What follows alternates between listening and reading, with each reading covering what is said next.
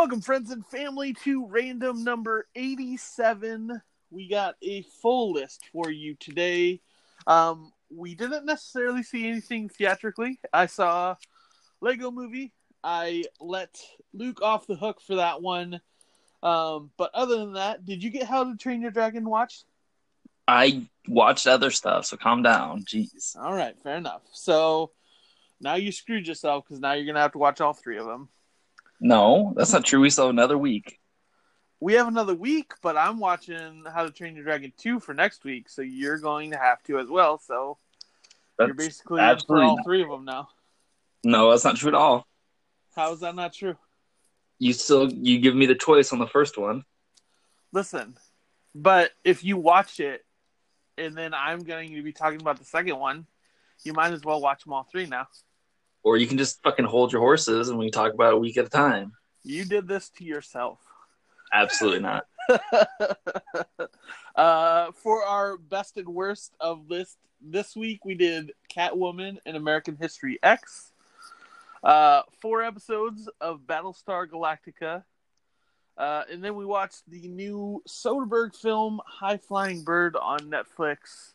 I didn't get caught up on I Am the Night, but I did get caught up on Deadly Class and The Passage. So, where are you sitting with all those two? Everything except I Am the Night. Okay. Oh, I guess I didn't watch the new Passage last night, but I just watched it just now. Nice. I'm really liking how the story's progressing. It's going much quicker than I thought it was going to be. Yes. I like the way they're kind of giving the backstory of the vampires. I figured they would be doing that. It's a little bit more intriguing knowing little bits and details along the way.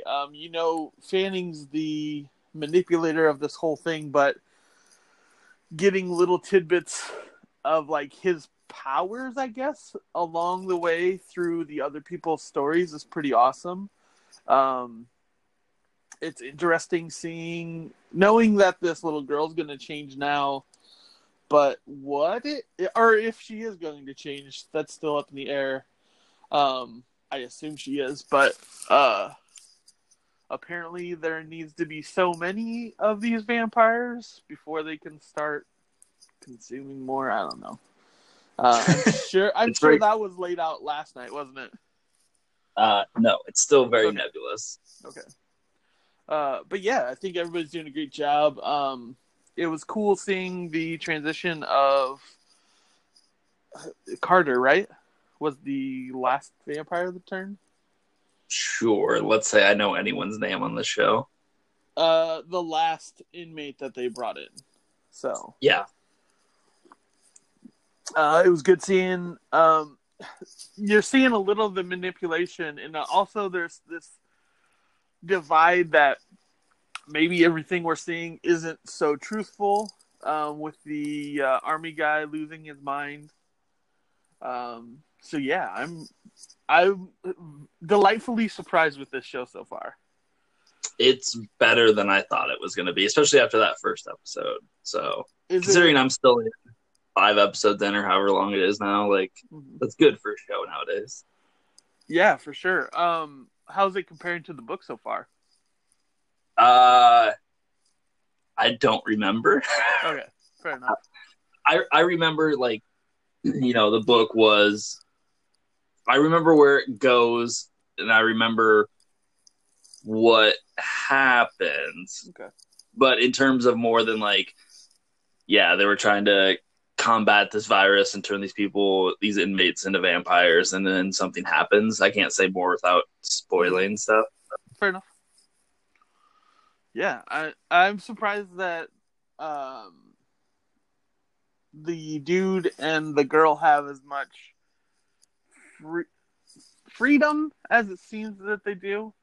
Oh, you mean Zach Morris? Is that what you mean? That's what I was going to say, but I held it back. But Zach Morris. I think everybody's finally feeling the weight and gravity of the situation they're in. Trying to unlock this whole mystery.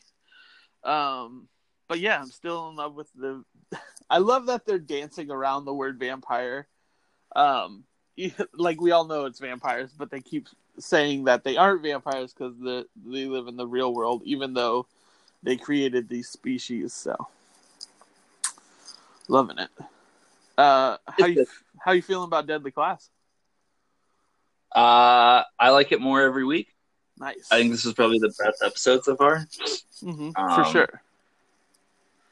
Yeah, I still think it's kind of like anachronistic that like, dude, in like 87, like punk was dead. Come on now, these kids weren't get a whole school of punks now. That scene was dead by 87. But I don't know. I mean, the writers grew up in that era, so I gotta believe it was somewhat true. But no, I like it. I think it's sort of brazen that they're directly like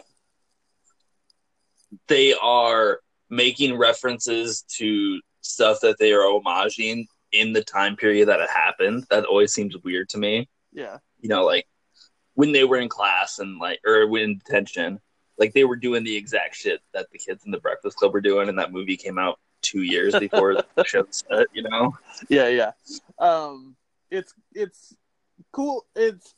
I mean, I could see this story taking place in now times, and then they reference that stuff that like pulls me back to, oh yeah, it is set in the 80s. So I mean, they don't have cell phones and they don't have all this other stuff, but yeah, I'm really digging it. I was surprised that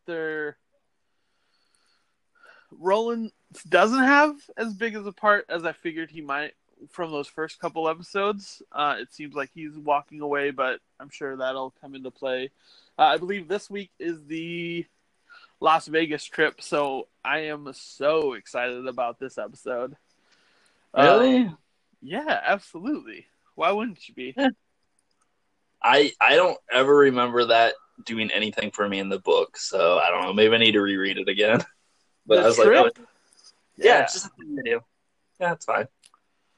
I'm super excited. Just from the little clip or like the little production stuff, Reminder's been showing on Twitter how they're doing like the different animations for the things, and like they're doing that through the show as well, telling some of the backstory and whatnot. But yeah, I was thrilled to one of my buddies' bands got on the 4th episode, so I was pretty stoked to hear that song. Yeah, that I'm just loving the show. I even read forward and went into the second volume just to see if like they're kind of mixing some stuff like from later stuff. But as far as I know, they aren't. But yeah, it's just enriching this whole entire world that they're weaving. So I'm digging it. And I'm glad to hear that you're enjoying it more. Yeah, but I still don't think I'm like gonna suck it off like you are. But it's fine. It's fair. I'm just a big fan of Remender, and I'm trying to change your mind on him, even though I know the reasons for you not looking for his work is very applicable. So yeah, and I've read enough of it to know that it's not for me. So yeah, fair enough. The Lego Movie 2 was pretty great. Was it? Because I heard it bombed. So I think it's just bombed in the sense that it didn't make as much money as it was expecting. For the most part, it feels like a second Lego Batman movie. He's a much bigger role than he was in the first one.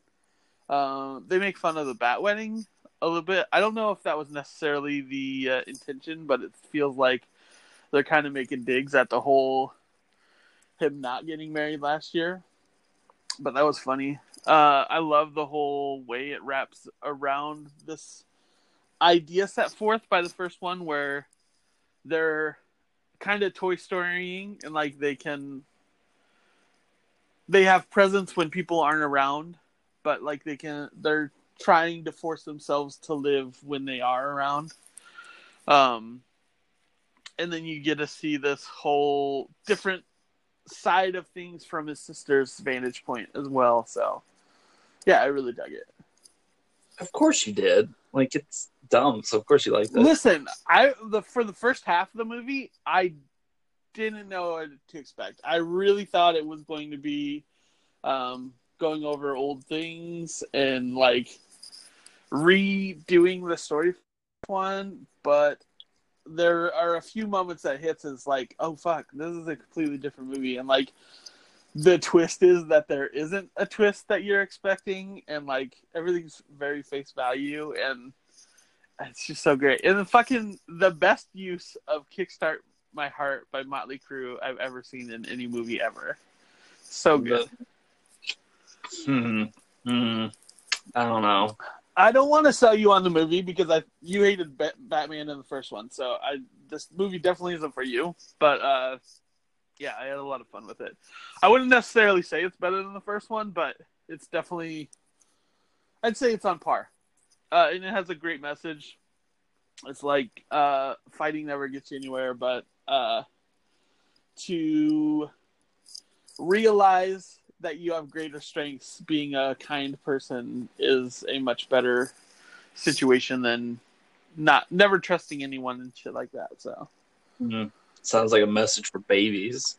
I mean, at the end of the day, the brother and sister learn to play with each other rather than being upset that they're trying to grab each other's Legos and whatnot. So, also, Will Ferrell makes another appearance, and apparently the "Honey, Where My Pants" gag from the first movie is too, and it's real life.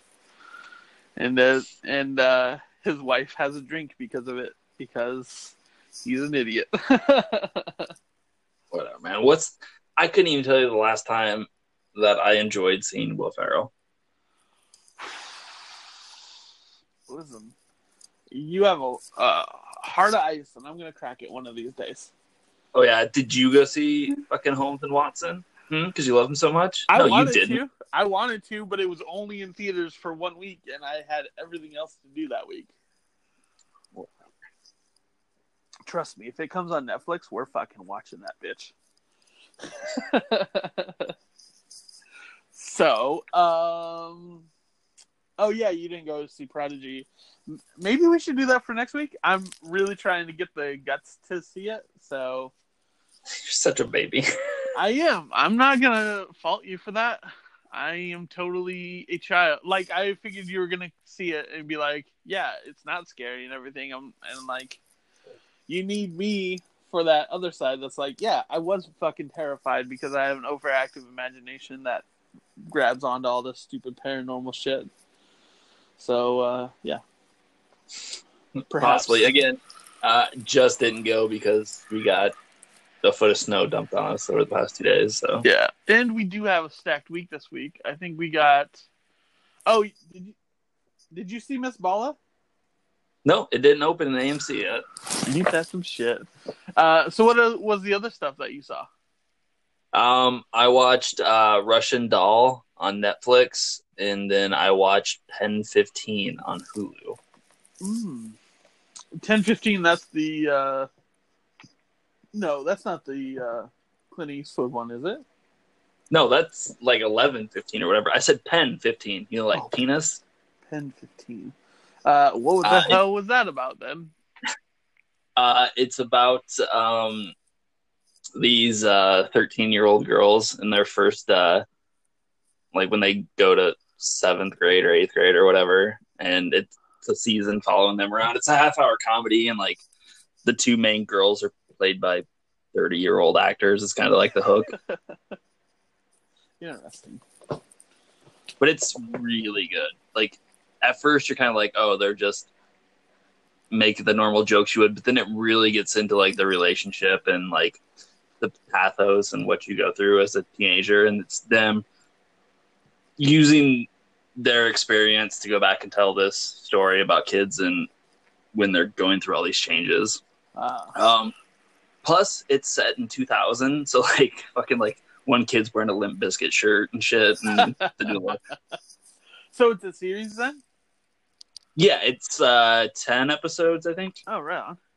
How was Russian Doll? That didn't seem appealing at all. It's so good. Is it? Damn. Yeah, it's really, really good. We'll save that. I'll watch it this week, and then we can talk about it if you would like. Sure. That sound good? Okay. Because next week we have Damn Happy Death Day 2. Fuck yeah. Battling Alita. Alita. And what's the other one? That's it. I feel like there's one more, but I can't place it.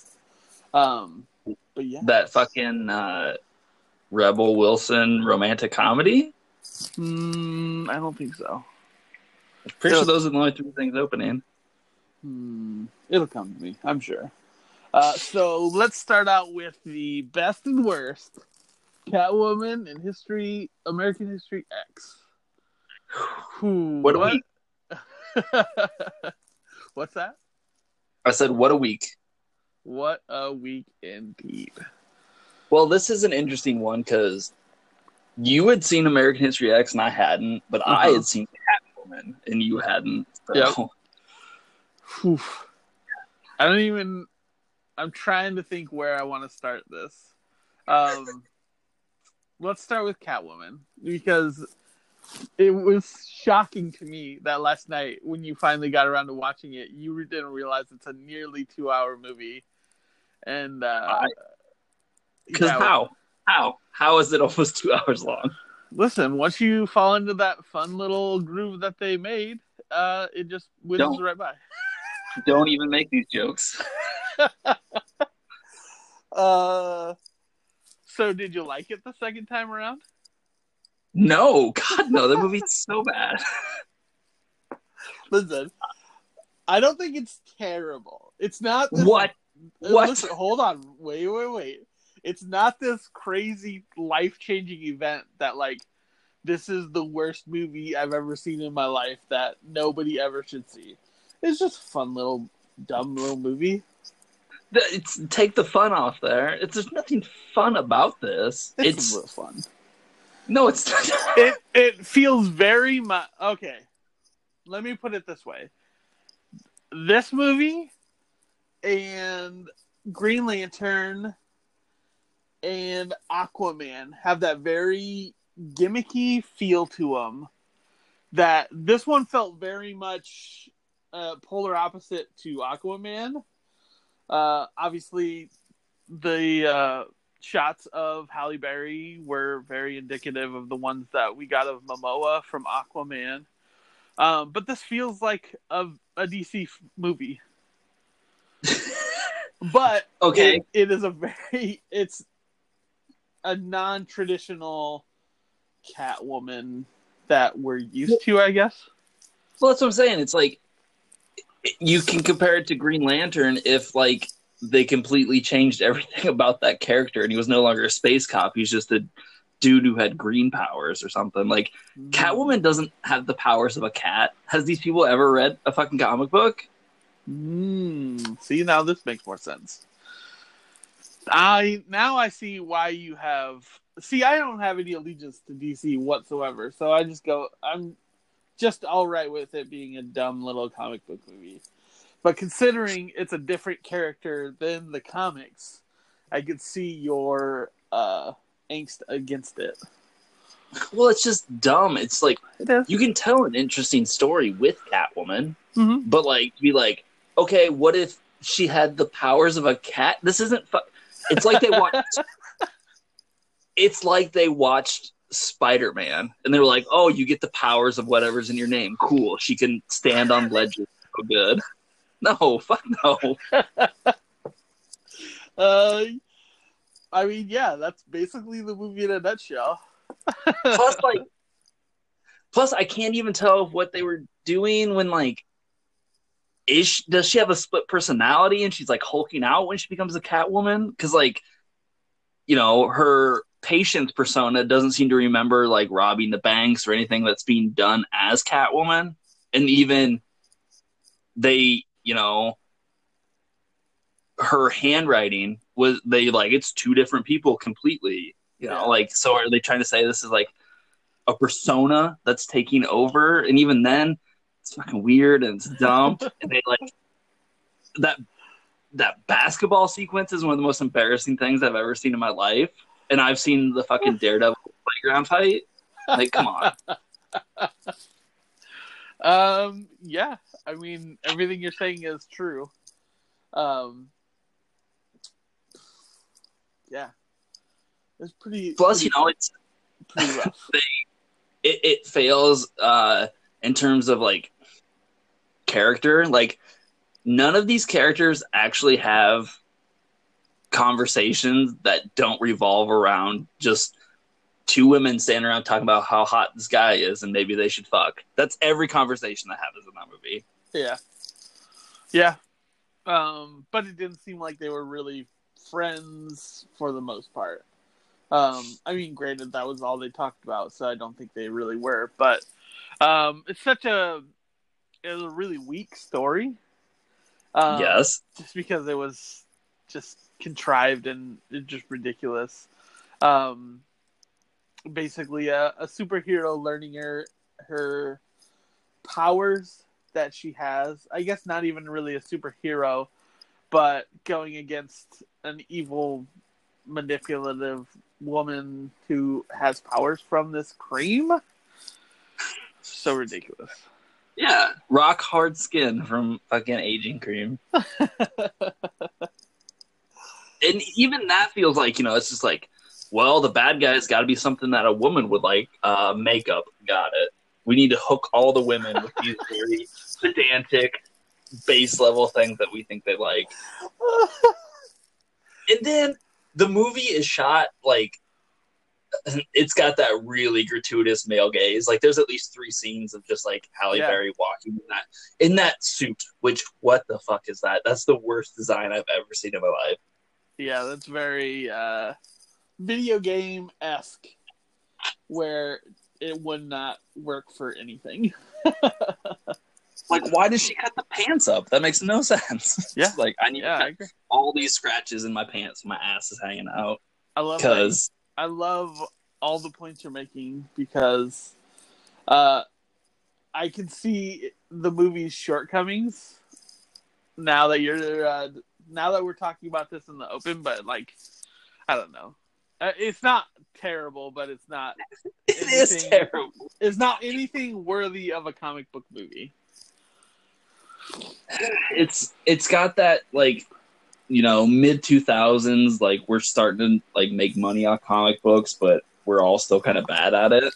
Like, I'm really enjoying this segment because I got into Battlestar Galactica, and I was like, why do we have to watch such intense stuff?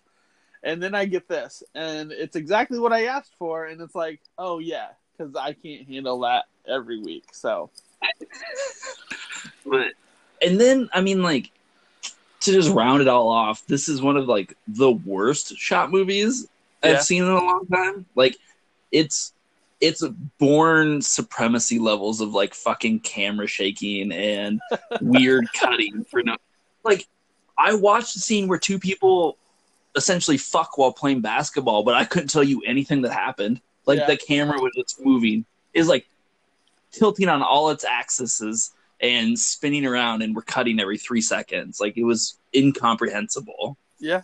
And then like, oh god, like the fight scene when at like the jewel heist when she's running along the walls and it's just like a CGI face of Halle Berry running at the camera. It's so bad. Yeah. The action scenes where she kind of goes into cat mode reminded me so much of when Aquaman was swimming through the water and shit.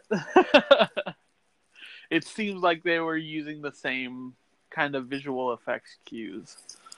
But yeah, it was a pretty bad movie. It was pretty bad. And I mean, if I owned it, I wouldn't be hurt by watching it every few years just to remember how bad it is.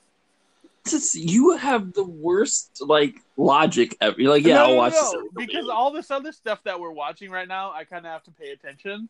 But like, I was able to do stuff while I was watching this movie just because none of it, like, there weren't little intricacies hid in the background that I'd have to pay attention. That might have to. No, it was just a dumb movie. So dumb. Like, it really is. And like, think this was 2004. Like, Batman Begins came out the next year.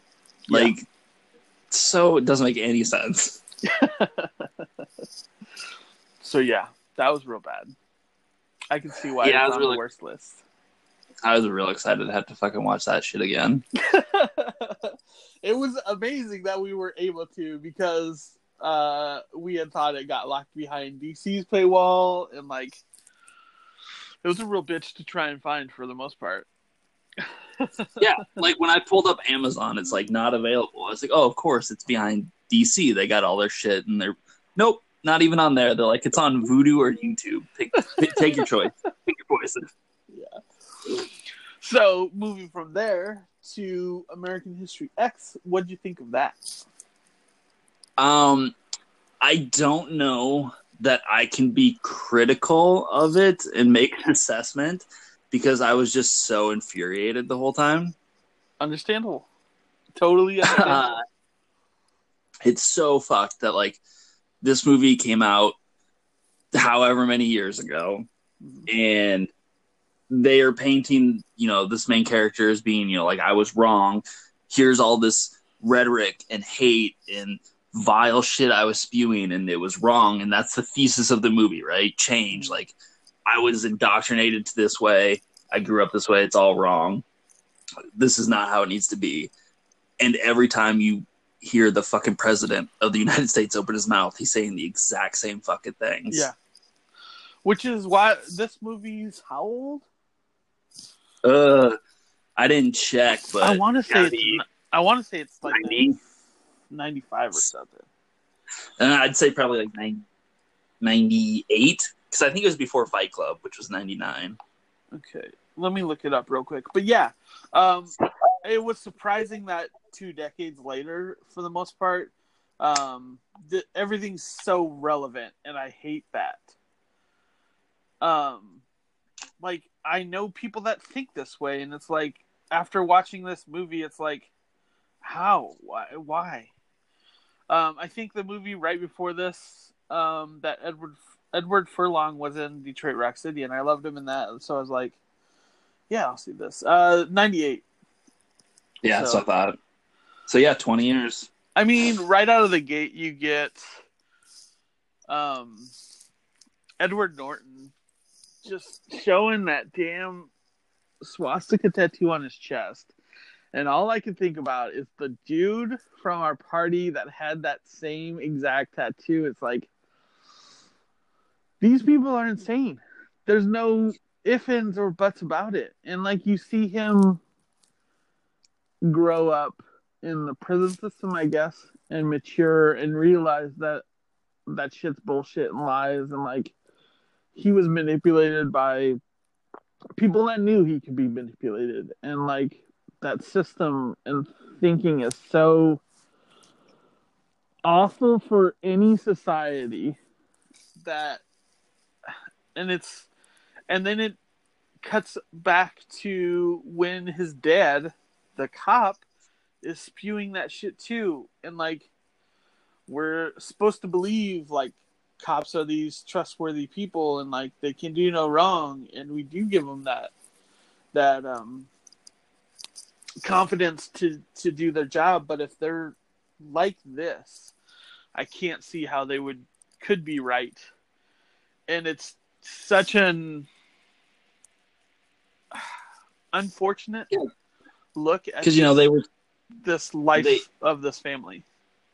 Like, there's that whole dinner scene where they're having that long debate over Rodney King and the riots and how much force is excessive force, and we give the police the right to do this and that, and what if this had happened? Well, like, that's 90% of what we've been seeing break in the news in the past 3-4 years with all these police brutality cases and cop shootings, and like, where is the line with this? And like you said, what if these people have these notions ingrained in them, and we're expected to have them protect everybody. It's not a black and white issue across the board. Mm-hmm. You know, not everybody's that way. Not everyone would do that, but it's just the hate. It was hard vitriol, yeah, for sure.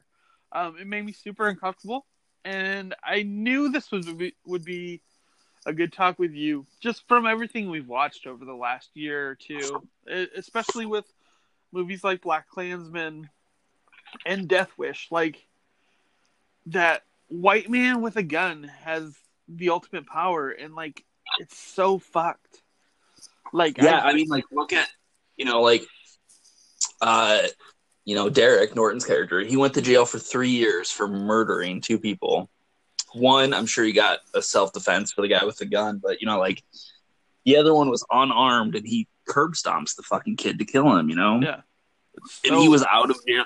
He went to jail for 2 murders and was out in 3 years. Yeah. But the guy, working with him in the laundry that helped him get through prison was a black man who, quote unquote, assaulted a police officer and was in there for 6. And by assault, he just dropped a TV and it hit a cop, and he was able to get an assault charge on him. And it's like, the system's so fucked up in so many ways, and to have a movie like, I probably forgot the back quarter of this movie. So when the school scene happens, I was like, oh shit, like, you have this kid that might have actually been able to be saved and get out of this lifestyle, and he's killed because of the hate that it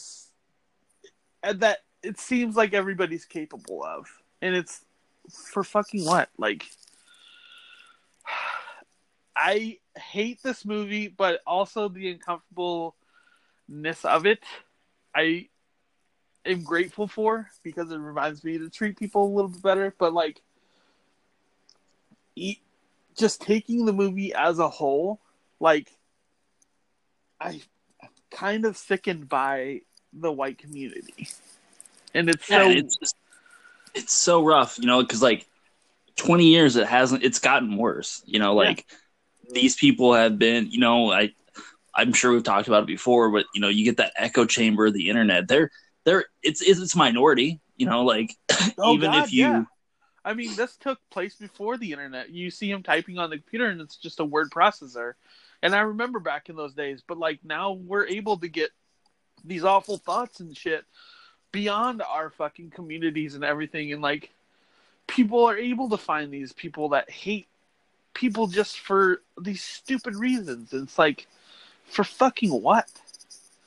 For nothing. Oh. And it's this stupid false grievances. Mm-hmm. How many times I've gotten into it with people, and they're like, illegals are coming here to steal our jobs. It's like, they're working the shittiest manual labor for $4 an hour. Like, you lost that job. That was your dream job that you couldn't get. They took away from you. Yeah. No, you're just fucking, you don't want people here that you don't want. Like, mm-hmm. At least if you're going to be an asshole, admit why you're an asshole. Don't get these false analogies.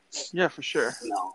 Like, the whole, like, fuck, dude, like, the scene before they attack the Korean grocery store, mm-hmm. and he's just giving that whole speech about immigrants coming across the border, and they're killing people and doing this and that, and you're like, cool, the president just had a rally where he yelled about that for 45 minutes last night. Yeah. Like, it's not a good place that we're at right now.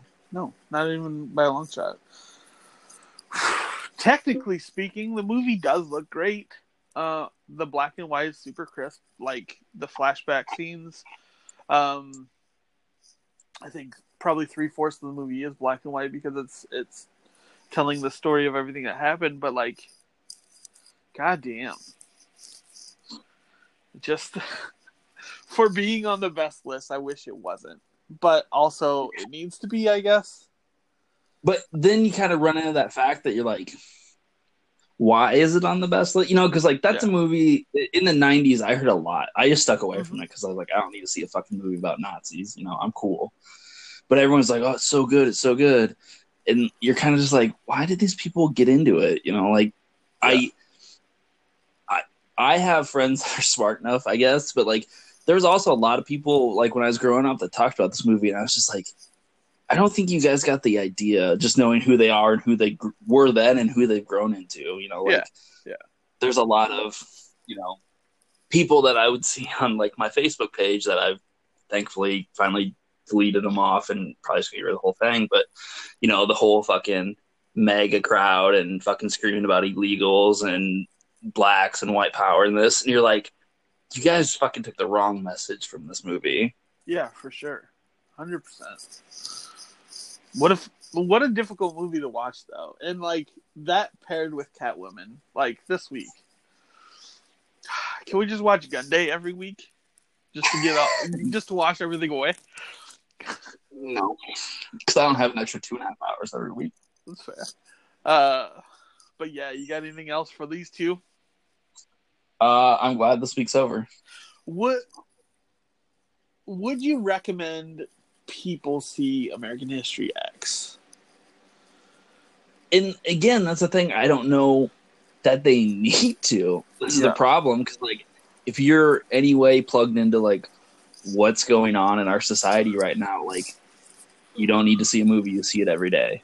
I think it's a dangerous movie to recommend, because I think for us that are consciously thinking about these things and, like, how can we hopefully make the world better, it does shine a light on this evil that exists and, like, these people that are spewing this shit and, like, and the people that, you know, like, we didn't talk about it, but, like, Stacy Keach's character Cam, I don't think that he believes in any of this. This is all about power to him and riling up these kids that he can do.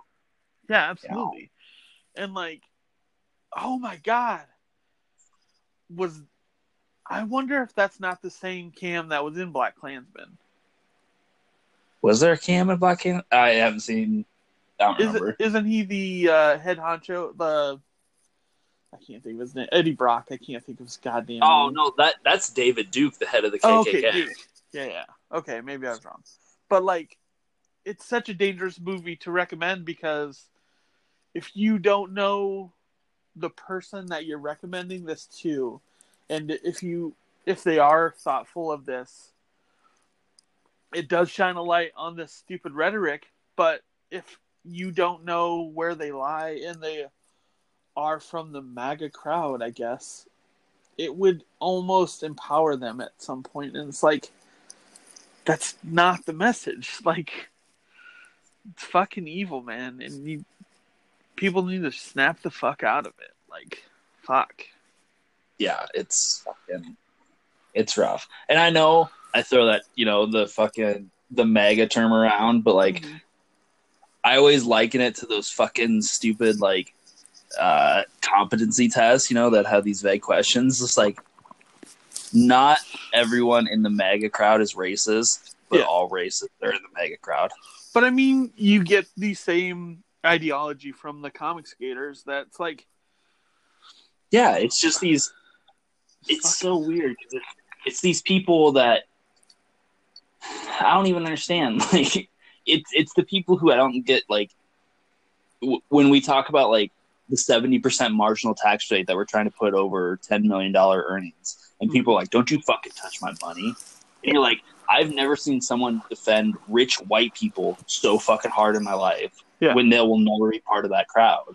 But you'll turn around and attack anyone who is in the same lower class standing as you because they look different. Mm-hmm. It's like, you need to look up, not across. You know, like, the problems are at the top. Yeah. So, going from there, let's get the fuck away from those movies. And let's talk about some Battlestar Galactica and how fucking awesome this show is that I hate, that I love. I believe you said this first episode out of the gate is one of the best that you like registers up there with Ozymandias, right? Yeah, and you know I'm right. That episode's so fucking good. I wouldn't say it's in the top tier for me. It is great. I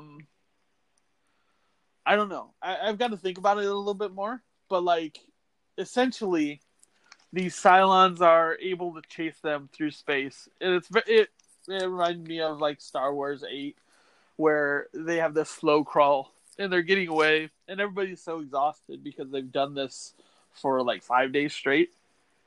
Yeah, every 33 minutes. 33 minutes. And like, it's this real time almost episode of them running away, and like they are the ones that have to stand their ground while everybody else escapes, and then they're able to call everybody else in and jump too. And it's like, and then reset the clock and wait another 33 minutes. It's like, it's so ridiculous. And I think there's some really great moments where the ship that got away comes back to them, and like they are very cautious with good reason. I mean, it was missing for, I think at that point, like 45 minutes or so. And then the Cylons hadn't showed up. So when it does come into view, did they reset the clock when it comes back in? Yeah, almost immediately resets the clock. And then so they're waiting around, and like it gets to like the 40-minute mark, and they're like, all right, maybe we're going to be able to get some rest. So let's work towards that. And they're hailing, saying they need to talk to the president about the Cylons, and obviously that's going to be a top priority. And then there's almost no communication with the ship, and they can't hail it, and they can't get it to slow down, and it does have nukes on board, so they shoot it out of the sky. And it's such a trivial question because they don't know if they made the right call, if there were people aboard, if they had technical issues, but it really seems like it was a Cylon enabled attack that they saved themselves from. But obviously 1,500 people died. And the point I will bring too, so there's that scene where the Vipers fly across like the side of it, and they're like, we can't see anyone inside, we don't know who's in there, Mm-hmm. Sci-Fi made them do that. Apparently you could, in the original cut, you could see normal passengers in the window. Yep, and Sci-Fi was like, too fucking dark, they're not allowed to see anybody. Wow. I'm gonna have to look up on YouTube to see if they're like, because that'd be rough for sure. There was it's because I'm a giant nerd for this show. Absolutely. That's awesome. I've listened to the commentaries on the DVDs and stuff, and they talk about it. They're like, we had to darken the windows and remove the people, but yeah, you saw just people. I imagine if you would have just seen one person, it was like, we can't shoot this thing out of the sky. Like, that's fucked up. So in that term, in the original cut, like, not only did Apollo follow the orders and shoot it out, but he knew there were people on board. Yeah, so that makes it so much more intense, and now I can see why you would say it's Ozymandias levels. Like, damn, fuck. And then you get the whole this whole idea of fate and gods intervening in our destinies, because the person who went to talk to the president was the guy who knew Baltar was a traitor. He knew that he let the Cylon. So I didn't think anybody was on the ship. So I felt like it was Cylons knowing that they would get to the head of the government and then be able to take them out like that. I figured it was just a trick on their part, but you get this great parallel where Gaius is worried that there are no gods and he can save himself, and like nobody's gonna find out that he had a big plan to do with, and like has the Cylon in his head, and like it's so incredible, like the dynamic range of this whole show, and like there's so much to take in with all of this, like, and that's why like I love this episode because it shows everything this show can do in one episode. Out of the gate, just fucking intriguing. I also love a great thing they do is like the first like I don't know 20 seconds or so like they do a recap, but then like they give 10 seconds of like bits of the story that they're showing for this episode. So it kind of prepares you for what you're gonna see. So then moving to the second one, you get the Cylons sabotaging the water on Galactica, and I don't know if I think it's heavily garnered that the Boomer pilot, is her name Boomer? That's her call sign. Her name's Sharon. Okay, Sharon. The Cylon that they revealed in the end of the miniseries finds C4 and realizes there's more C4 detonators gone. And then they blow the water storage. So now they're in a scramble to figure out where to find find water out here in the middle of space. So they're doing sweeps and everything, and the whole I'm so intrigued by Sharon as a character because if she's in this replicant state where she knows she's not necessarily knows she's a Cylon, but she can see the best of people because she saw her friend give up his space for this extraordinary mind on Earth, and so that humanity has a better chance to survive. But then you see this episode start, and she's finding C4, and she can't tell if she planted this shit or not. And if there are other Cylons aboard, I don't think she necessarily thinks she's a Cylon yet. There's some strange things going on, especially when she finds the detonator like next to her console when they're about to find water, and she can't say that she can find water. Like, I don't know if her programming is fighting her. I'm guessing we're going to find that on the next few episodes just because how quickly this show's moving. I was expecting a drawn-out kind of sci-fi fantasy, but this is just on all cylinders right out of the gate. Yeah, and I will say that's how I read that is, they even say it in that opening credit, when they're like,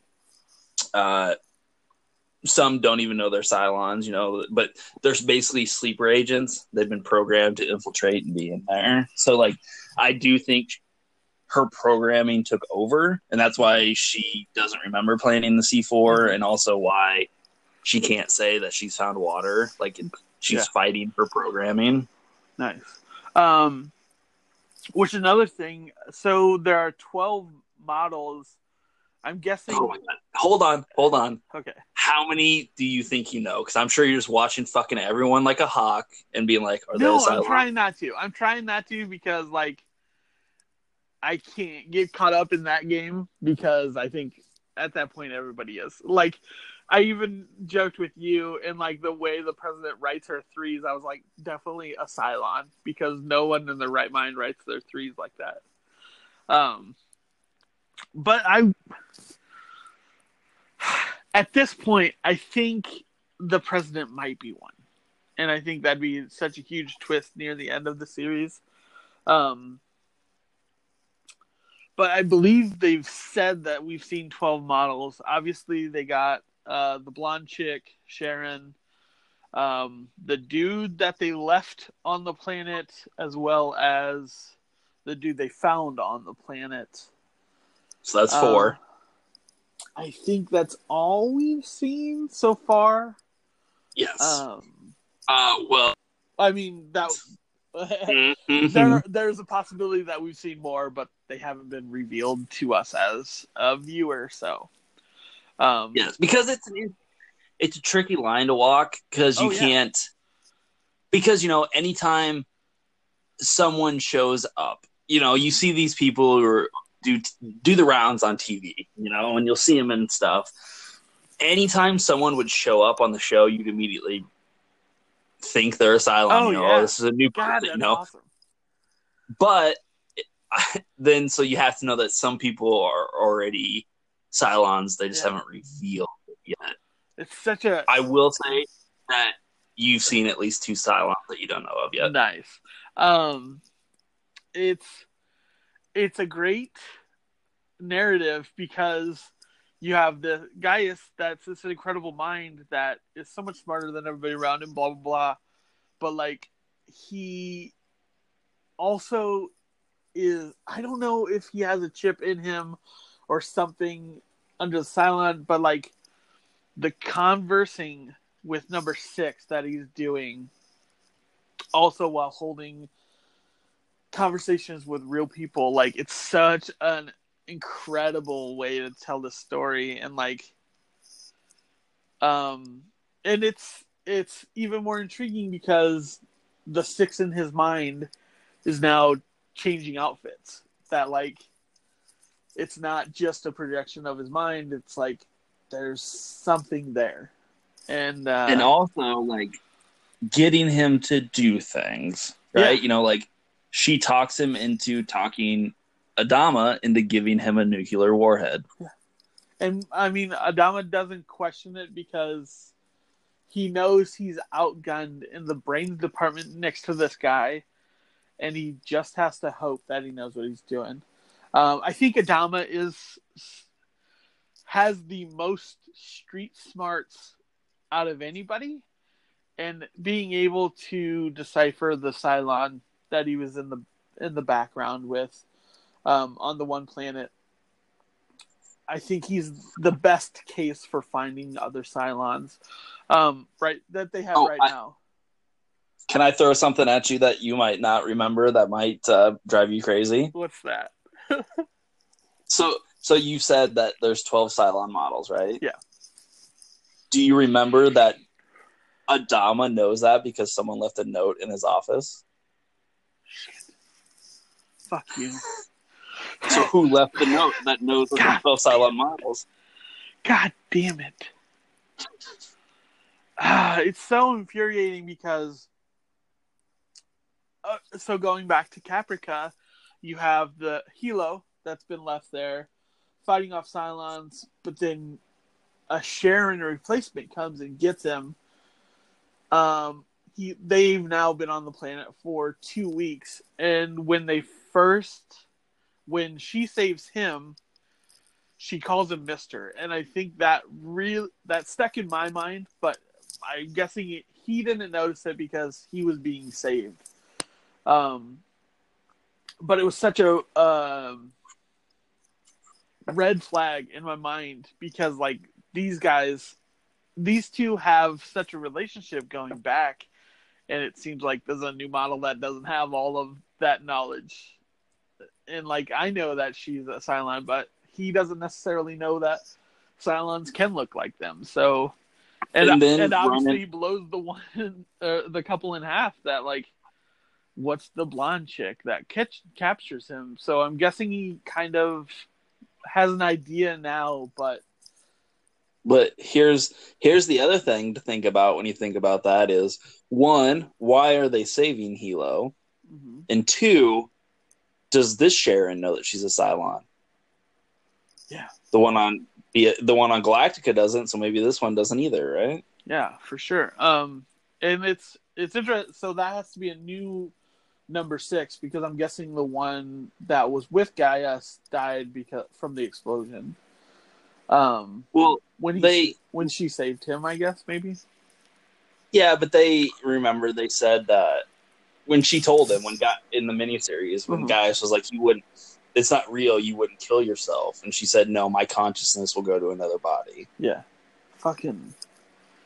But that gave the notion that there are one of these awake at a time, but then we see Sharon Boomer awake at the same point. Necessarily, probably, maybe not the same narrative, but it could be different points in time like they do in Westworld, and we're just not realizing it. it's interesting to see what you're grabbing at for this. Oh, I can't tell you. You will learn more than you ever want to know about the Cylons. You will learn everything. So fantastic. It's so crazy that this is 15 years old that like they were able to accomplish all this, and we're still talking about the first two episodes. The third episode, we get the prison ship and like this radical influencer, seemingly like we were just talking about American History X, and like this guy that commands so much attention for having these radical ideas.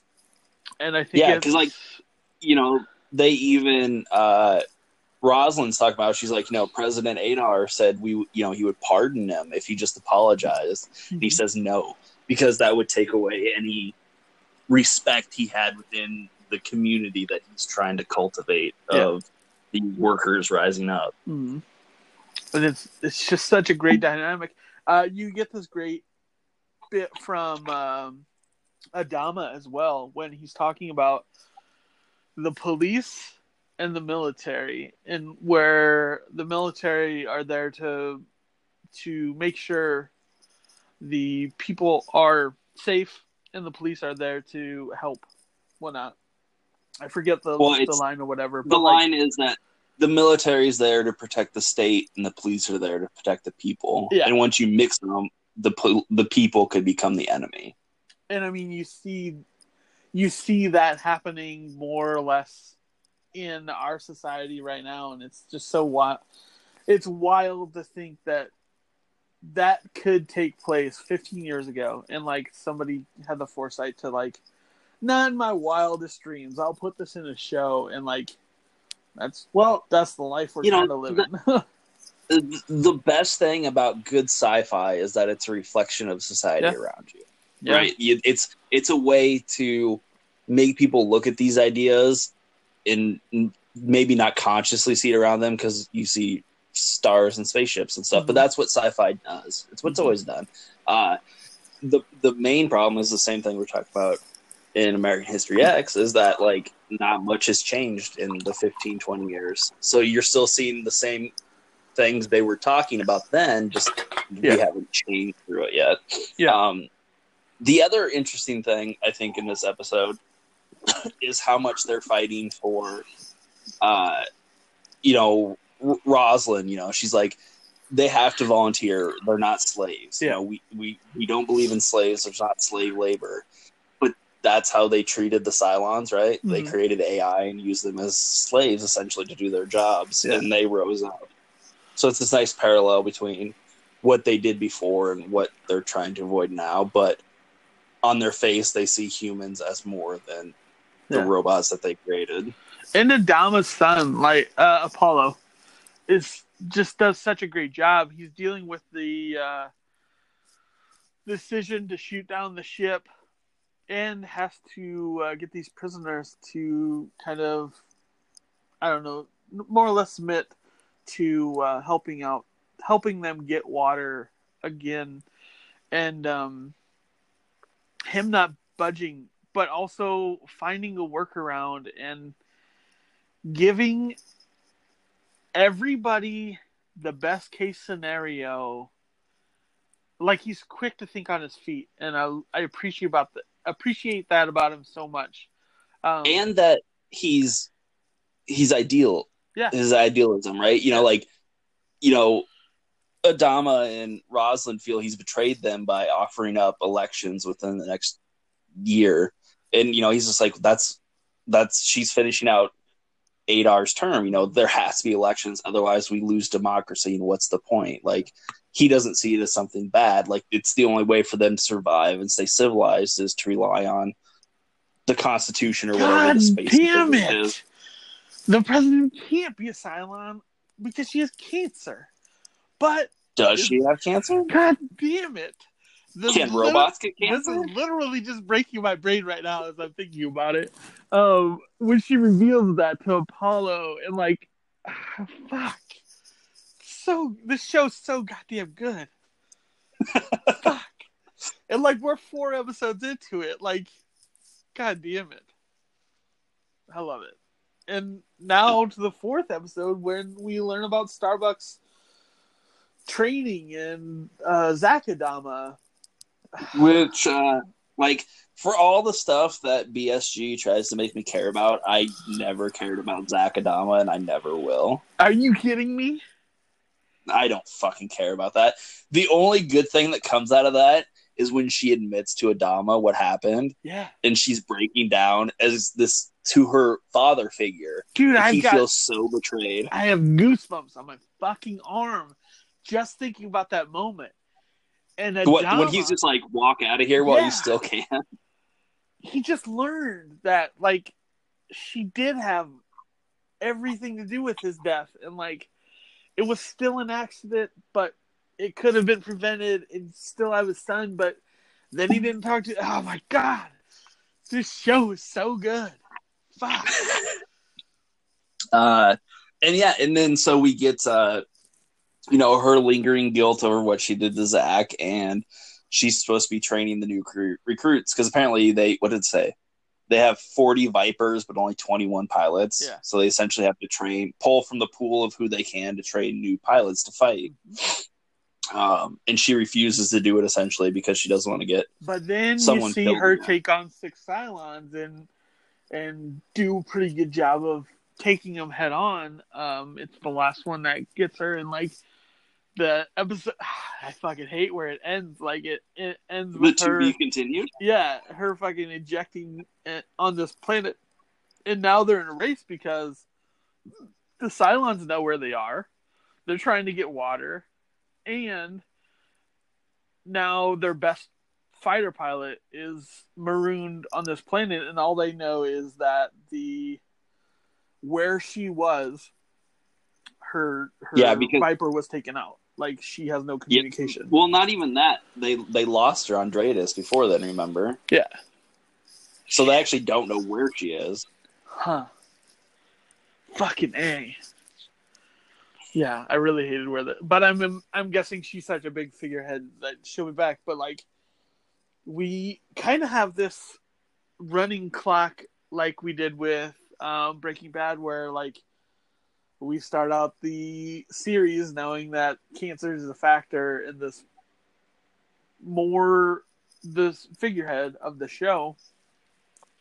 So I'm guessing the first few seasons at least take place in this very small window of 7 months or whatever. I'm guessing they get to elections. God damn, this show is great. I'm excited to see what's all going to unfold with it. Yeah, goddamn. Yeah, no, it's great, and I can't, man, like some of the stuff that I know that's coming up, I'm just so fucking excited for. And the other thing that I can know you're excited for, or I can tell that you like the show, is because you know everyone's name. Yeah, like you couldn't even do that for fucking whatever we were talking about earlier. Oh man, it probably took 4 seasons to remember Hank's name in Breaking Bad. But like, I'm fucking in for this show. 4 episodes. This is 4 episodes of fucking BSG. Goddamn, it's brilliant. It is. I'm so excited. Motherfucker. So from there, the last bit. How did you feel about Soderbergh's new film, High Flying Bird, on Netflix? I really liked it. I think I would have liked it more if I understood anything about basketball or sports, but when I first saw it was a basketball movie, I was like, what the fuck are you getting me into? But having realized that you follow directors more than whatever the movie is they're doing. And since I fell in love with Soderbergh over Lucky Logan, and like kind of been like, he's been hit or miss for me so far. Mosaic was kind of a mess, but that's because like when you watch what he does, he doesn't conform to a genre. Yeah. You know, like he just goes all over the place. Yeah. And I like that about him. And I really like this fucking movie. So yeah, I mean, like I was a little thrown when I was just like, because the whole thing is about an agent and NBA standoff between like the Players Association and the owners over pay, and there's like a strike, and I was just like, what's a Players Association? What? I understand the mechanics of basketball, but not this kind of behind the scenes and all the talks about rookies and like what they're getting signed on for and stuff. Yeah. But that said, like the actual movie essentially could have been a play. It's all like snap fast dialogue is what they're doing here. Yeah, for sure. I kind of equate it to being like a thinking man's Whiplash, where like there's so many balls in play and you're trying to keep track of everything, and then when it starts to finally slide into place and you see what it took to get those, and like this takes place over 3 days time. I thought it was going to be a Jerry Maguire-esque movie where he's getting fired from his job and takes a few players and like, but no, he kind of wrangled this whole situation in just because somebody told him to or challenged him to. And it was really incredible to see how that all took place and like the sideways banter and like Domino did a great job. The main lawyer was incredible. Like the dialogue was very witty. I was able, like, I don't know anything about basketball or anything like that. It's probably my least favorite sport. And like, yeah, I was able to keep up with everything was happening and the agents and the representation and all that shit. So yeah, I think it was a really great, well done movie. Plus Coop's in it. So this was all shot on iPhones, wasn't it? Yeah, that's apparently his fucking thing now. Like, come on, man. That's fucking awesome. Fucking the $1,500 phone that you can just put in your pocket. Like, imagine what we're going to get in 10 years from kids that are able to accomplish this. And, like, growing up. And, like, we're still going to go through a lot of Netflix misses. And, like, shit that people are hoping that are... But, like, in a decade, we're probably going to get some really quality shit on not hard to do films. And here's the other thing I want to point out, because it's been happening a lot lately, is when these movies are released on Netflix and they immediately start talking about Netflix, it drives me nuts. When he's just like, he's just like, oh yeah, we got a plan. We're going to go to Netflix for live streaming. I'm like, fuck off. Come on. I didn't catch that till right now, but yeah, that's pretty funny. But it's smart. Like it's a way for them to talk, which I could definitely see this movie going and having a theatrical run. I think it probably would have done poorly just because what else is out there right now and people aren't necessarily like, it would have been hard to put down money for a basketball film that I didn't know anything about, but I think I would have seen Soderbergh's name and I would have been like, yeah, I'll try it out. But yeah, pretty much. And also, like, it's just another one of those things that makes me hate Castle Rock more. Because, like, I know Andre Holland. That's where the fucking guy was from. Yeah. And he's so good in this, and he's so good in other stuff. But, like, he's so bad in that show. I can't believe it. Oh, it's so good. But this movie actually made me appreciate Mosaic a little bit more. Oh, yeah? Yeah. So, I don't know if I ever want to rewatch that, but, like... Did Catwoman help you appreciate it more? With Sharon Stone's abysmal performance in Catwoman and how good she is in Mosaic? Yeah. Yeah, for sure. God damn it, Catwoman's so really bad. Listen, I want to fight for these movies, but I think it's going to be really hard to do it once we near the ends of these lists. But I don't even know we're going to make it to the end before you start. But yeah, really, really check out High Flying Bird on Netflix. It's worth it. Yeah, it is. It's there. Just watch it. So let's wrap on that. So then what are we watching next week? We got Alita, Happy Death Day 2. No, say it. It's Happy Death Day to You.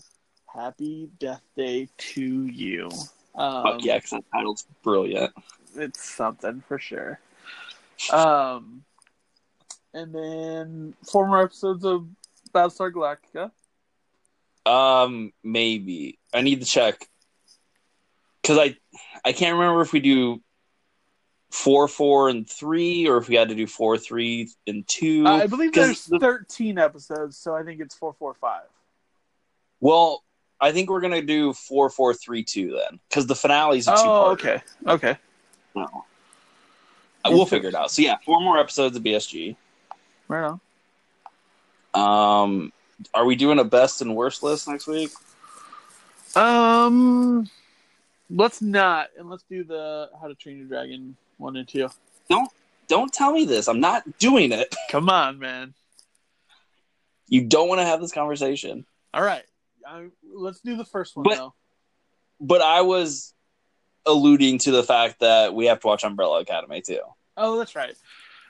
Yeah, so let's skip best and worst, but we'll do the print to screen adaptation because that's coming out on Netflix, right? Yep. And we're reading the first volume of Umbrella Academy. I believe on Comixology it's $5 right now for like the next 3 days. So grab that up, read it along with us, and then catch the series. How long is the series then on Netflix? I haven't looked. It's at least 8 episodes. I know that. Let me check real quick. Because I know like early reviews said they watched 8 episodes, but I don't know if that was the full season or not. Yeah. Let's see.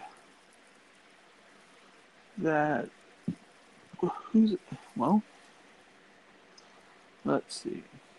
Super strong. It's a great radio. Looks like just an hour. Well, it's an hour-long series, but it's not giving me how many episodes there are. Like I said, I saw early reviews, and they said they watched 8 episodes for review. Yeah. But I just don't know if that's where they cut off screeners, if there's more after or what. I don't know. So that'll be this weekend. So read that first volume, catch that first season, and we'll watch all that shit. And we'll get back to you next week. Cool. Peace, pineapple, and all that good stuff. Cool. Don't be racist.